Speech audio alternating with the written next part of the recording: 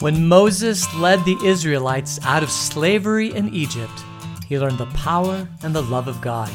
Join me, Pastor Hook, as we learn lessons from the Exodus and God's great rescue. We are in episode 58 of Exodus, God's Great Rescue, and we've been talking about the tabernacle, we've talked about the tent of meeting, we've talked about the courtyard, all that stuff. And now we're going to get into the priesthood because this is, I think it's kind of a fascinating topic. And well, let's just get into it and start reading, and then we'll see where it leads us.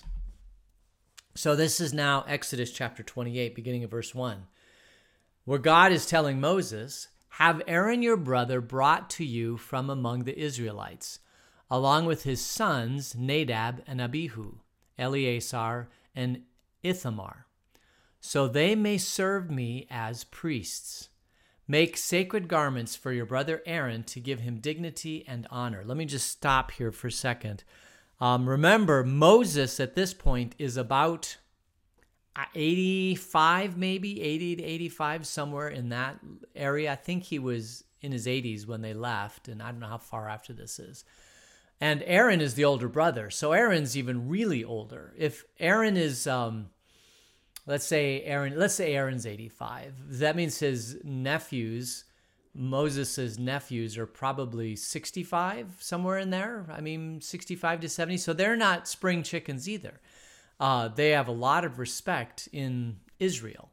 And so they're going to come and they're going to serve as priests. Now, this is where we talk about priests. So let's just continue reading. "Make sacred garments for your brother Aaron to give him dignity and honor. Tell all the skilled workers to whom I have given wisdom in such matters that they are to make garments for Aaron for his consecration, so he may serve me as priest." So Aaron is going to serve as probably this is the high priest, and then he's going to have his sons who are going to be priests also. But they're going to elevate Aaron as a priest. Verse 4, "These are the garments they are to make: a breastpiece, an ephod, a robe, a woven tunic, a turban, and a sash. They are to make these sacred garments for your brother Aaron and his sons, so they may serve me as priests. Have them use gold and blue, purple and scarlet yarn, and fine linen." This is kind of an overall thing. We're going to make these garments for Aaron. He's going to serve as the priest, so his sons. But now we get into some of the specifics about what they're making. And it's just really, really fascinating. So we'll continue reading verse 6. "Make the ephod of gold and blue, purple and scarlet yarn, and of finely twisted linen, the work of skilled hands. It is to have 2 shoulder pieces attached to 2 of its corners so it can be fastened. Its skillfully woven waistband is to be like it, of one piece with the ephod, and made with gold and with blue, purple, and scarlet yarn, and with finely twisted linen." So the ephod is made out of, it's a square, it's a piece on the front, and it goes over the shoulder, and it goes around the waist, and then there's things that go on it. But it's made out of yarn, scarlet yarn. We would call that wool today, right? The yarn comes from probably the sheep, and it's woven together, and that creates a wool piece. So, and wool, we love wool because it keeps you very, very warm. It's been around for years and years and years. The bad thing about wool is that if moths get into wool, it'll destroy whatever piece. They love to eat wool. That's what moths do.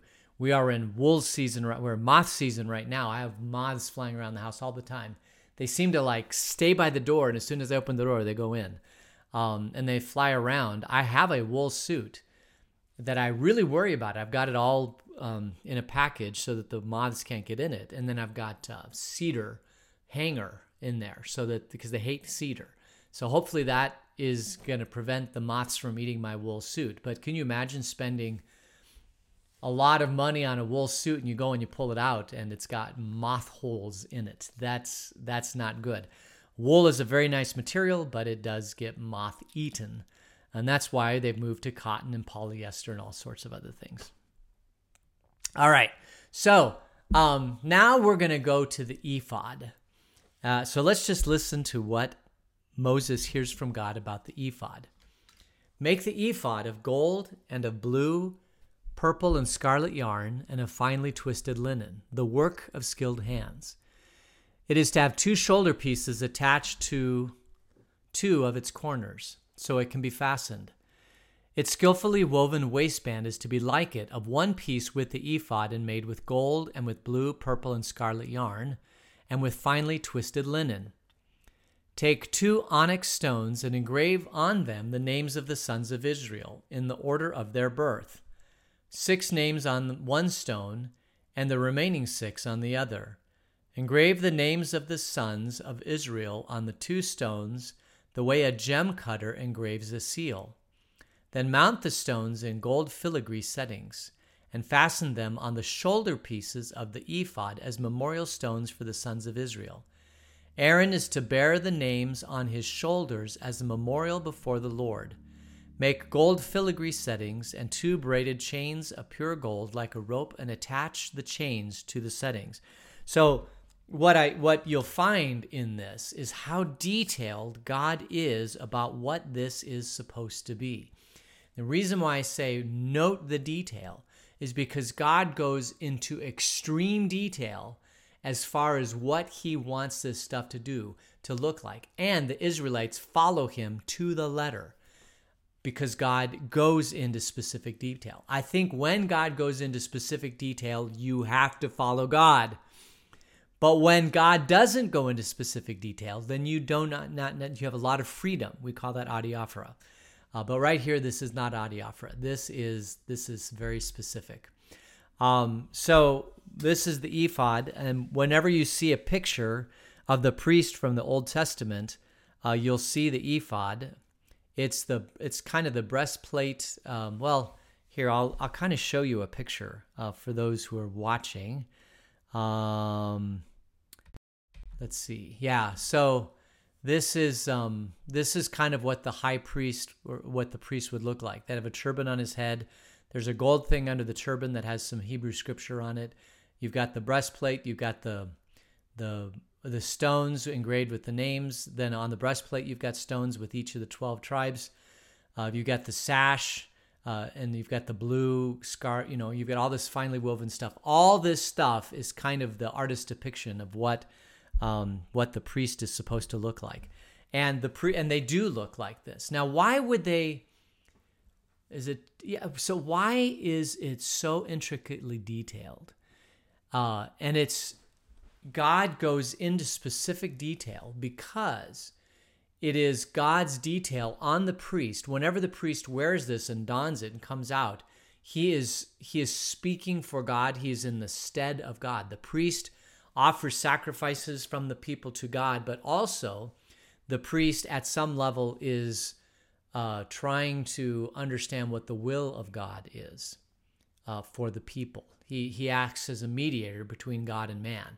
That's what he does. He brings the petitions of man to God and asks for God's help, but he also brings the words of God to the people to kind of discern and be that conduit between God and man. Well, if you're going to do that, you have to look the part.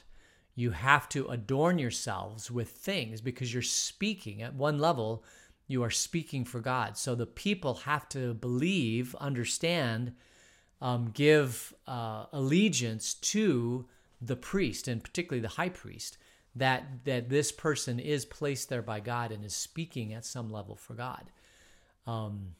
In modern day Christianity, one of the largest, the largest Christian denomination out there is Roman Catholicism, 1 billion people. And the person at the very, very top of that is the Pope.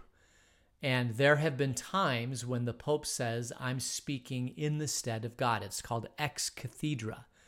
It means sitting on the throne. And when the Pope feels as if he is speaking the absolute, true, altered words of God that will never change, then he speaks ex cathedra. And that is a lot of power. That is a tremendous amount of power. If you say that you speak for God, that gives you a great amount of power. Now, during the Reformation, Martin Luther felt that that power in one person was inappropriately and misplaced.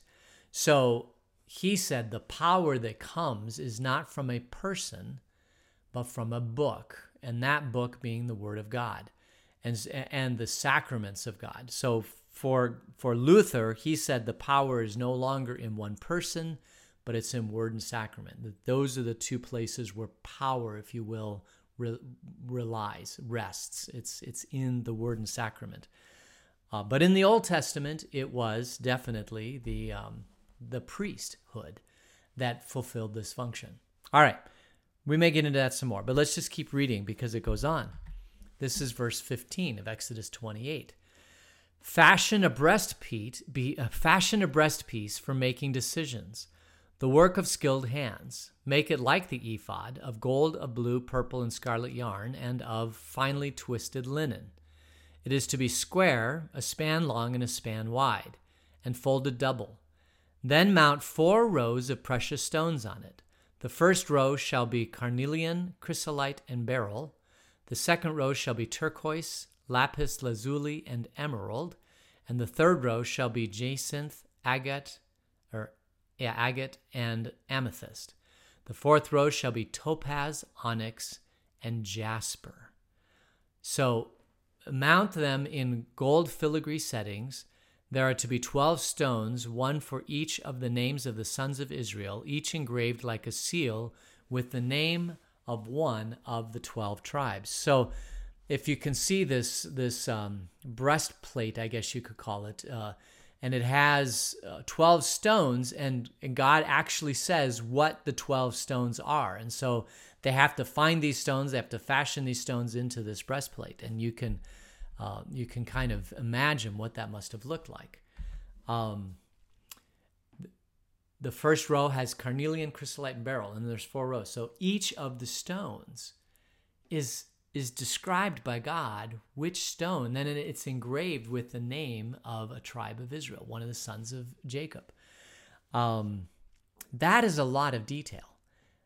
It reminds it every time the priest wears that, then he is reminded, once again, the people are reminded of who that priest serves. And he serves the God of Abraham, Isaac, Jacob, and the 12 sons of Jacob. That's who that is. It's the Lord. It's Yahweh. It is the God who came to Abraham, Isaac, Jacob, and his 12 sons. So there's absolutely no question as to who the God is and who the tribes of Israel are. And that is to be maintained even as they're in this nomadic time. All right, we'll continue reading verse 22. For the breastpiece, make braided chains of pure gold like a rope. Make 2 gold rings for it and fasten them to 2 corners of the breastpiece. Fasten the 2 gold chains to the rings at the corners of the breastpiece, and the other ends of the chains to the 2 settings, attaching them to the shoulder pieces of the ephod at the front. Make the 2 gold rings and attach them to the other 2 corners of the breastpiece on the inside edge next to the ephod. Make 2 more gold rings and attach them to the bottom of the shoulder pieces on the front of the ephod, close to the seam just above the waistband of the ephod. The rings of the breastpiece are to be tied to the rings of the ephod with blue cord, connecting it to the waistband so that the breastpiece will not swing out from the ephod. Whenever Aaron enters the holy place, he will bear the names of the sons of Israel over his heart on the breastpiece of decisions as a continuing memorial before the Lord. Also put the Urim and the Thummim in the breastpiece so that they may be over Aaron's heart whenever he enters the presence of the Lord. Thus Aaron will always bear the means of making decisions for the Israelites over his heart before the Lord. So now we have this complete picture. We have the ephod, we have the breastpiece, we have the thing with the stones. We have all of this that is there. But we now get also the Urim and the Thummim. Now, what are the Urim and the Thummim?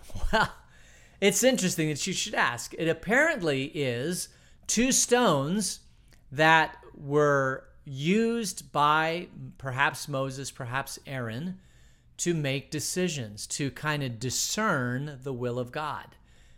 They were used, and they're close to the heart. There's these two stones that are close to the heart, and they help Aaron, in this case now, make decisions as to discern the will of God. It's a form of, if you would call it a form of, should I call it divination? It's oracle, it's divination, it's discerning the will of God. Like if you've got this on your heart, then all of the people say, okay, you are speaking in the stead of God. You've got all this, God is with you, so we are looking to you for answers to help make decisions. What could some of those decisions be?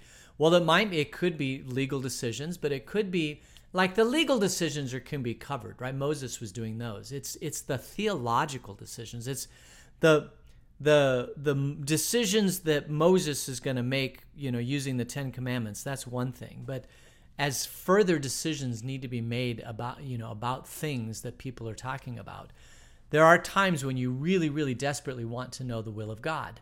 For example, should you make a treaty with another nation? Should you pick up and should you move?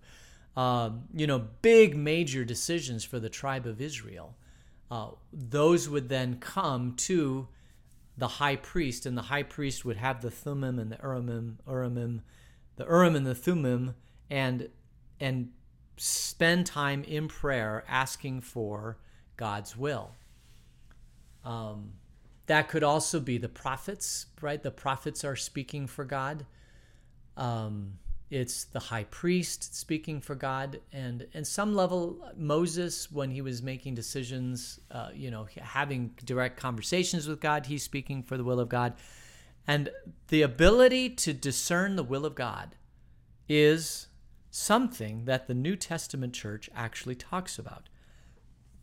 In Ephesians 4:11, Paul says he gave some to be apostles, some prophets, some evangelists, some pastors, and some teachers, so that the man of God may be equipped for every good work. But he talks about prophets. So what is a modern day prophet in the Christian church? It's someone who reads God's word and continues to read God's word so that when things happen, he can spend time in prayer in the presence of God, understanding God's word, and not ever be in violation of God's word, but say, this is what I think God is telling us to do in this situation. That's a very powerful, powerful thing. Anybody who says that they speak for God has a lot of power in their hands. Can you imagine if you could say without a doubt that you speak for God? It's just a lot of power, because people are craving God at some level. And so when someone says, I speak for God, people crave that. Now, in Protestantism, we believe that word of God and the sacraments, but primarily the word of God, is where God speaks, and that when you are speaking God's word, you are speaking for God. And in closed Protestantism, it's only the word of God. Like, you only speak for God when you're speaking God's word. That's as far as God gives us is God's word.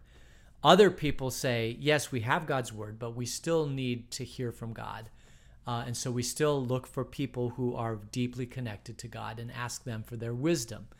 That is other levels of Christianity. So is it limited completely to the word of God, or are there people that also speak? And in the New Testament, in Ephesians 4:11, Paul says that is a gift that some people have. Evangelists, prophets, apostles, prophets, evangelists, shepherds, teachers. That there is still that level of person in the Christian church that is highly discerning of the will of God. But they're imperfect. Nobody is perfect. The only perfect person is Jesus. The Pope is not perfect. So when the Pope is speaking ex cathedra, that is a man-made Roman Catholic Church thing, because no man can perfectly speak the word of God. The only perfect person was Jesus. There may be people with more wisdom. There may be people that spend a lot of time in prayer, in Bible study, studying the scriptures, trying to discern the will of God, and they spend their life doing that like a priest would do that, but they are not perfect. Nobody is perfect in that situation. So if that's the case, if nobody's perfect, then nobody perfectly knows the will of God. All we have is God's word. Now, in Protestantism, there are people who say that word is inerrant, that the Bible is inerrant. Well, what does that mean? I'm going off to a huge tangent here. What I believe that means is that in its original form, in the original manuscripts, God had it exactly how he wants it. He spoke through the people that wrote God's word, and it got written down, and that original manuscript of them writing it was perfect. Now, as it gets retranscribed and rewritten and translated to different languages, it loses a little bit of its perfection because it's now in the process of man, who is an imperfect human being. But there's no really major doctrinal shift because of, transmission errors and man errors. I believe that it's still very, very valid, and we should follow it completely and believe that it is exactly how God wants us to have it. But no man speaks in the stead of God today. We've got God's word, and we've got imperfect people who may spend a lot of time in God's word and spend a lot of time with God, but they're not perfect people. They may make the wrong decision. They may do wrong things. But the older they get, the more wisdom they get, the deeper their faith, the more they study God's word, the less likely that chance is. All right. But in the Old Testament now they have Aaron. And Aaron is now the Old Testament priest. And his family is the Aaronic priesthood. They are also part of the priesthood. Today we have the priesthood of all believers. But back then it was Aaron. All right. He has other priestly garments. Let's get into that. Make the robe of the ephod entirely of blue cloth, with an opening for the head in its center. There shall be a woven edge like a collar around this opening so that it will not tear. Make pomegranates of blue, purple, and scarlet yarn around the hem of the robe with gold bells between them. The gold bells and the pomegranates are to alternate around the hem of the robe. Aaron must wear it when he ministers. The sound of the bell will be heard when he enters the holy place before the Lord and when he comes out, so that he will not die. Oh my goodness. Make a plate of pure gold and engrave on it as a seal, holy to the Lord. Fasten a blue cord to it to attach it to the turban. It is to be on the front of the turban. It will be on Aaron's forehead, and he will bear the guilt involved in the sacred gifts of the Israelites consecrate, whatever their gifts may be. It will be on Aaron's forehead continually, so that they will be acceptable to the Lord. Weave the tunic of fine linen and make the turban of fine linen. The sash is to be worn of an embroiderer. Make tunics, sashes, and caps for Aaron's sons to give them dignity and honor. After you put these clothes on your brother Aaron and his sons, anoint and ordain them, consecrate them so that they may serve me as priests. All right, one little more section. Verse 42, make linen undergarments as a covering for the body, reaching from the waist to the thigh. Aaron and his sons must wear them whenever they enter the tent of meeting or approach the altar to minister in the holy place, so that they will not incur guilt and die. This is to be a lasting ordinance for Aaron and his descendants. All right, so we have a huge amount of stuff here. And God says the turban, the thing around the turban, the ephod, the breastplate, all of this, it's all dictated by God. And it all has a purpose. It's to give him dignity, give him authority, all of, so he doesn't die when he enters the temple. All of these things he has on him to serve as this priest. Because in the Old Testament, there was a role of priest. And the question that one asks today is there still a function of a priest in the Christian church? That is a phenomenally good question. We as Protestants say it's the priesthood of all believers, that every Christian at some level is a priest, that Jesus ended the priestly time and did not continue that into the New Testament unless it's in the whole entire church, that the whole entire church acts as the priest. It is interesting that in the New Testament, the role of priest is not a role of a New Testament role. Even when I was in Ephesians 4:11, right? He gave some to be apostles, some prophets, some evangelists, some shepherds, some teachers. Priest isn't in that list. And if you go to the New Testament, you won't find any priests. The New Testament church in Acts, there's no priest there. There is no priest. So if Scripture, and Scripture alone, sola fide, sola scriptura, sola gratia, only Scripture, is your rule and guide, then there is no priest at all. But if you are a New Testament church coming out of a Jewish church that expects a priest and kind of starts to act as if there is a priest at some point, then you have priests in the church. So that's why the Roman Catholic Church has priests, because they act as intermediaries between the people and God. Martin Luther got rid of the priests. He said the priesthood is all believers, and so we shouldn't be doing priestly functions through one person. If we do priestly functions through one person, it's not because God ordained that person, it's because that person, that authority, that dignity has been given on that person to act in the stead of these things for a particular group of people. That's kind of what we follow. I am not a priest, although I do intercede for the people to God, and I try to discern the word of God for the people. I kind of get placed in that position, but I do it at the authority of the people I serve. It's called the Office of Public Ministry, and that's what I sit in, the Office of Public Ministry. Once I'm no longer in that office, then I am no longer representative between God and man. That goes away from me. In Roman Catholicism, once you're a priest for life. You cannot even take away. You could be a priest that murders somebody, does a horrible crime, sitting in prison on death row. You're still a priest. That is never taken away from you. In Protestantism, it's a mantle that's placed on you, if you will, for a period of time, and then that mantle is taken away and that mantle is placed on somebody else going forward. And then and then this is difficult, I suppose, for many Protestant pastors. Maybe that's why they never retire, is because they enjoy having that mantle of priesthood on them, or that mantle of authority on them. And then when they leave, I think it leaves a big, huge hole in their heart, in their psyche. Maybe it's not in their heart, in their psyche, which is just interesting. It's fascinating. All right, I've gone way, way too long here.